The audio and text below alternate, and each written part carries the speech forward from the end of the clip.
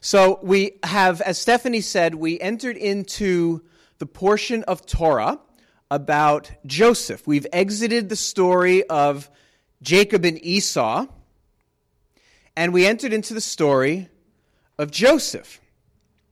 And I always ask Adonai for new revelation regarding the story of Joseph, because when you're a Messianic Jew and you've been in Messianic Judaism for as long as I have, I'm an old timer, you learn how Joseph is a type and shadow, as Stephanie said, of Yeshua. And he so much is, he was a brother of the Jewish people, but they hated him, and he said, I'm going to be king over you. But they hated him, so they kind of kicked him out, like what happened with Yeshua. But they thought he was dead and gone, but he wasn't really dead. He became a leader over a Gentile nation. I mean, does that sound familiar? Does that sound like Yeshua? Right? The Jewish people booted him out. They thought he was dead, but really he became a leader over this other nation. And he looked very Egyptian. He had the walk down and the hat and whatever's needed to walk like an Egyptian. And so the Jewish brothers thought he was dead, but really he was in charge over there. And then the famine came, and they ultimately had to come to him. And they went to him. The interesting thing is they went to him, but they had no idea who he was, because he looked so Egyptian. He just looked so non-Jewish to them.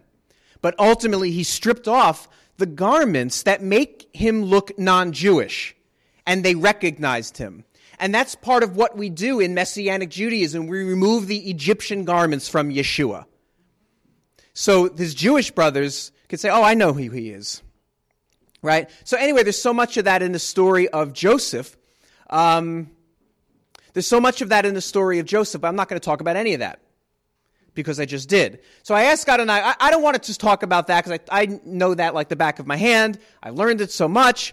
Give me something new, Adonai, if you would, if you will. And what he gave me was one of the first verses in this Torah portion, which is where Joseph was kind of overseeing his brothers when they were pasturing the flock. And he went back to dad, and he gave him a report. In this case, it was a bad report. And I looked into some of the Jewish commentaries, the rabbinic commentaries on that, and apparently, and it makes sense, he was his dad's right-hand man. Joseph was his favorite. We know that he was dad's favorite because, number one, it was the son of his old age, as Stephanie read. Number two, he was the son of the wife that he really loved in the beginning anyway.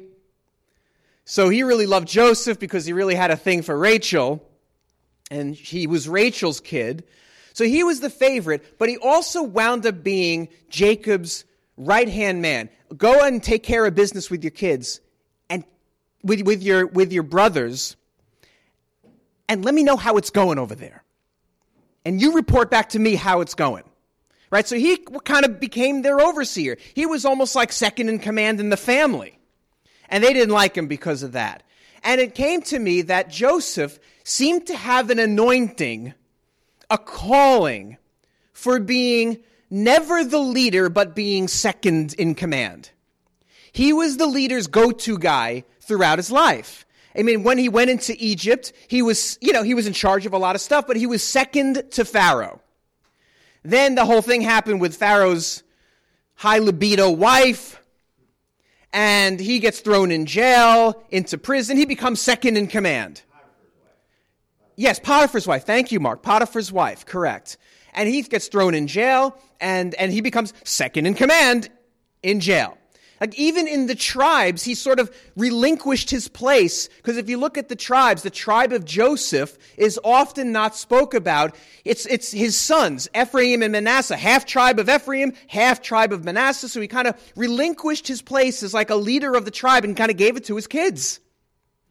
Right? Because we see that often. So he was always in this place of serving the leader. And it seemed that he was really good at it, and a lot of rabbinic commentaries say that that was just his calling. He was the second in charge. He was the right-hand man guy, right? It's almost like if you're always a vice president but never the president. Or let's say you're in a congregation and your calling is an elder or an assistant rabbi but never the rabbi. Like, I know an elder, a team of elders that was at Messiah Conference in Pennsylvania. They went for prayer, and they were called, you guys are platinum pillars. Almost like saying, you guys are like these awesome elders, right? And that's like your calling. And some people are called to be just awesome elders, but never the rabbi or never the leader, okay? And that's perfectly fine, because one thing that speaks to me about the org chart of the kingdom. Does everybody know what an org chart is? Or is that sort of too much of a corporate term? Like, take any organization, take a baseball team, right? All right, you guys are going to have to forgive me. I grew up in New York and New Jersey. I was a Yankee fan, okay? I admit it. All right? So you got Big Stein at the top. And, see you later. Everybody's leaving now. Let's go. Yeah. Oh, he's leaving. Look at this. Let's go. I'm not scared of you. Everybody's coming after me. But you're going to have to forgive me. I grew up in the days of like Reggie Jackson and can I say it? Bucky Dent. Oh my gosh. Hysterical. Well, that's my frame of reference. All right. Forgive me for that. So anyway, so you had like Steinbrenner at the top. So this is an org chart. So you got Big Stein at the top, Steinbrenner, right? And he was at the top of the organization. So picture like a circle or a node or a square up there, right? And he had people reporting up to him.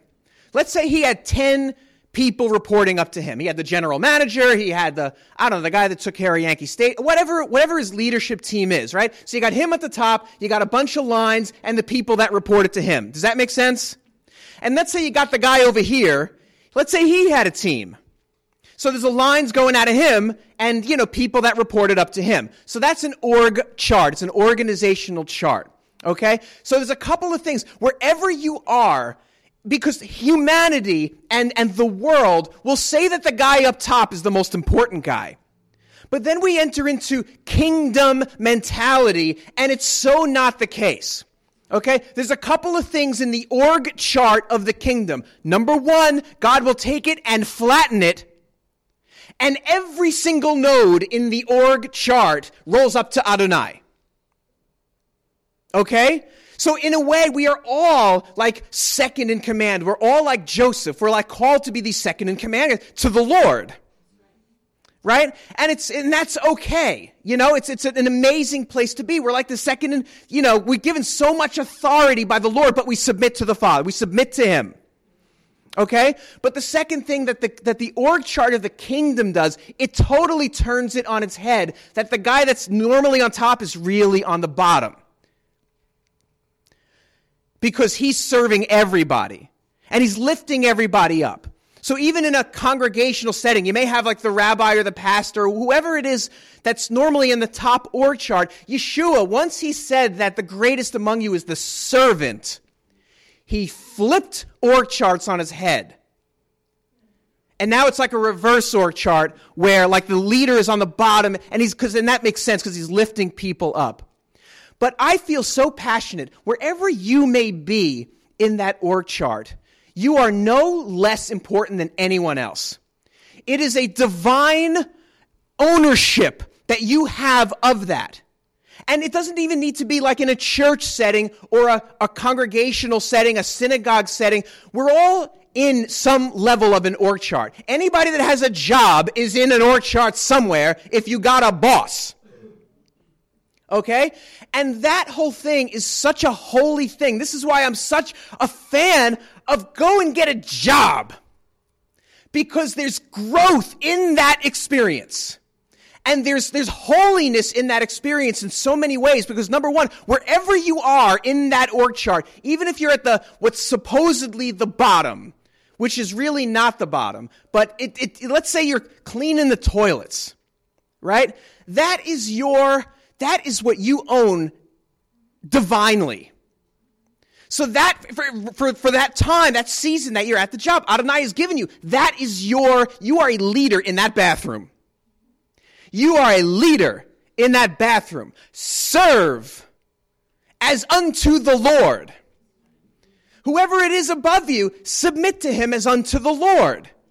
And it's such a holy thing to do that, the whole concept of that, of owning where you are and submitting to that person above you, is a divine thing that there's so much growth for everybody in it. Even in the nodes of the org chart where you have like a leader and like somebody who's reporting up to him, that, just those two, is a holy thing because it enables the whole idea of mentorship and discipleship. Because although we all kind of roll up to the Lord and we're second in command to the Lord, there is divinity in the rolling up and the mentor to disciple relationship. And the Lord wants it. He set it up everywhere. He set it up in families. Kids, submit to your parents. Wives, submit to the husbands. Yeshua submits to the Father. The only one that doesn't submit to anybody is the Father. He doesn't submit to, he can do whatever he wants. He submits to no one. He can do whatever he wants and not ask anybody. But even Yeshua submits to the Father. And even in the Bible, everywhere I see anything, there's always this kind of an org chart type of thing happening. Moses, when it was first Moses, it was Moses here and like 6 million people. Millions of people. And he couldn't handle it, so his father-in-law said, I got a better idea. You just have a couple of people reporting to you, and they're in charge of 10s, and then people in charge of 100s and things like that. So they set up this org chart. The kings had people that's reported up to them. When Paul was setting up his churches, he was the head of the church, and he had people, that reported up to him. And even the apostles, after Yeshua died and was resurrected, there were leaders in the church, right? There were leaders in the early congregation. Like when they had an issue, like, the Pharisaic believers came in and said, hey, everybody's going to get circumcised. Kind of went to the leadership. So there's always this concept of leader to servant, mentor to disciple. Even in the Jewish writings, the prophet Isaiah was the rabbi of Jeremiah. And Jeremiah was the rabbi of Ezekiel. And we even see that with Elisha and Eliyahu and Elisha, Elijah and Elisha. We know that Elisha was like a servant to Elijah before Eliyahu was taken up and he became a prophet, right? So there's such holiness there. So what the Lord wants to do with all of us, there's two things. There is our calling and there is our gifting. Now for Joseph, in that role as second in command, he was clearly called to that role because we see him repeatedly in that role in the scripture, right? But he was also gifted in that role. But it's not always the case for all of us. Sometimes we are gifted in a way, but it is not our calling. Sometimes we will grow up and we will have an amazing ability. We can play piano or we can draw really well or we're good at organizational things or whatever it is. That could be like your talent, your natural ability. And then you come into the kingdom and the Lord says, I'm going to have you do something entirely different from that. Right? Because your calling and your gifting may be entirely different. And that is an amazing thing that the Lord does. I could tell you right now that when I came into this role as a rabbi, I didn't have the calling or the gifting. But it took a while for me receiving the calling and catching up to the Lord's calling, which was in my life. When I was first called to be a rabbi, I didn't want it at all. And many of you know I spent the first year plus here just doing it out of obedience, but not really out of any sort of desire. The calling was there, but like my desire was not there at all. And then there was a time that Susie and I just were done and we stepped down. And during those 5 or 6 weeks or so that we were at home and we stepped down from Mishkan David, the Lord put the calling into my heart and her heart. And all of a sudden, our desire intersected with his calling. And we haven't looked back since. Okay? So when the Lord is bringing you to a place, he could be bringing you to a place that you have no idea why you're there. But there's holiness there because he's building something in you. And it's an amazing divine thing. I will never forget my experience working at Pfizer Pharmaceuticals. Let me share what happened with me there. So I was a nerd growing up, okay? I know I'm like the coolest guy ever now, but I was like dork central, okay, in high school and before. Got my butt kicked constantly, head wedgies, head shoved in the toilet. I mean, I was a dork, okay? I was just nerd city, right? And I found computer programming. Dork, okay? Like, this was really early on. Like, right now, people make websites and things like that. But there was a time that my parents bought this little computer. It was called a Commodore VIC-20. And, it didn't have even a disk drive. I mean, it had a tape drive. So if you had to, you want to play a game or something, it was on tape. So you had to wait. I'm going to play, Dungeons and Dragons or Zork or something like that. You had to wait for the tape to go. Took an hour to get there. Now I could play. And anyway, I started to play these games called adventure games, which are kind of like you're in a story and it's all text-based. Like you're in a room and there are 200 red chairs and there's a Christmas tree at the front and a peace sign at the front and a handsome guy in the middle with a camera. What do you want to do? I don't know. Hug man. You walk over to the man in the middle and you give him a hug. You feel something in his pocket. Oh, look at pocket. He has glasses in his pocket. And then you just kind of go through it and you're going through the story and you're eventually in this world. And I used to love those types of games. So I used to wonder, how do they make these things? So I figured out how to break into it, hack into it, because I was a dork. And I figured out how to code it, and it blew my mind. And I learned how to program computers.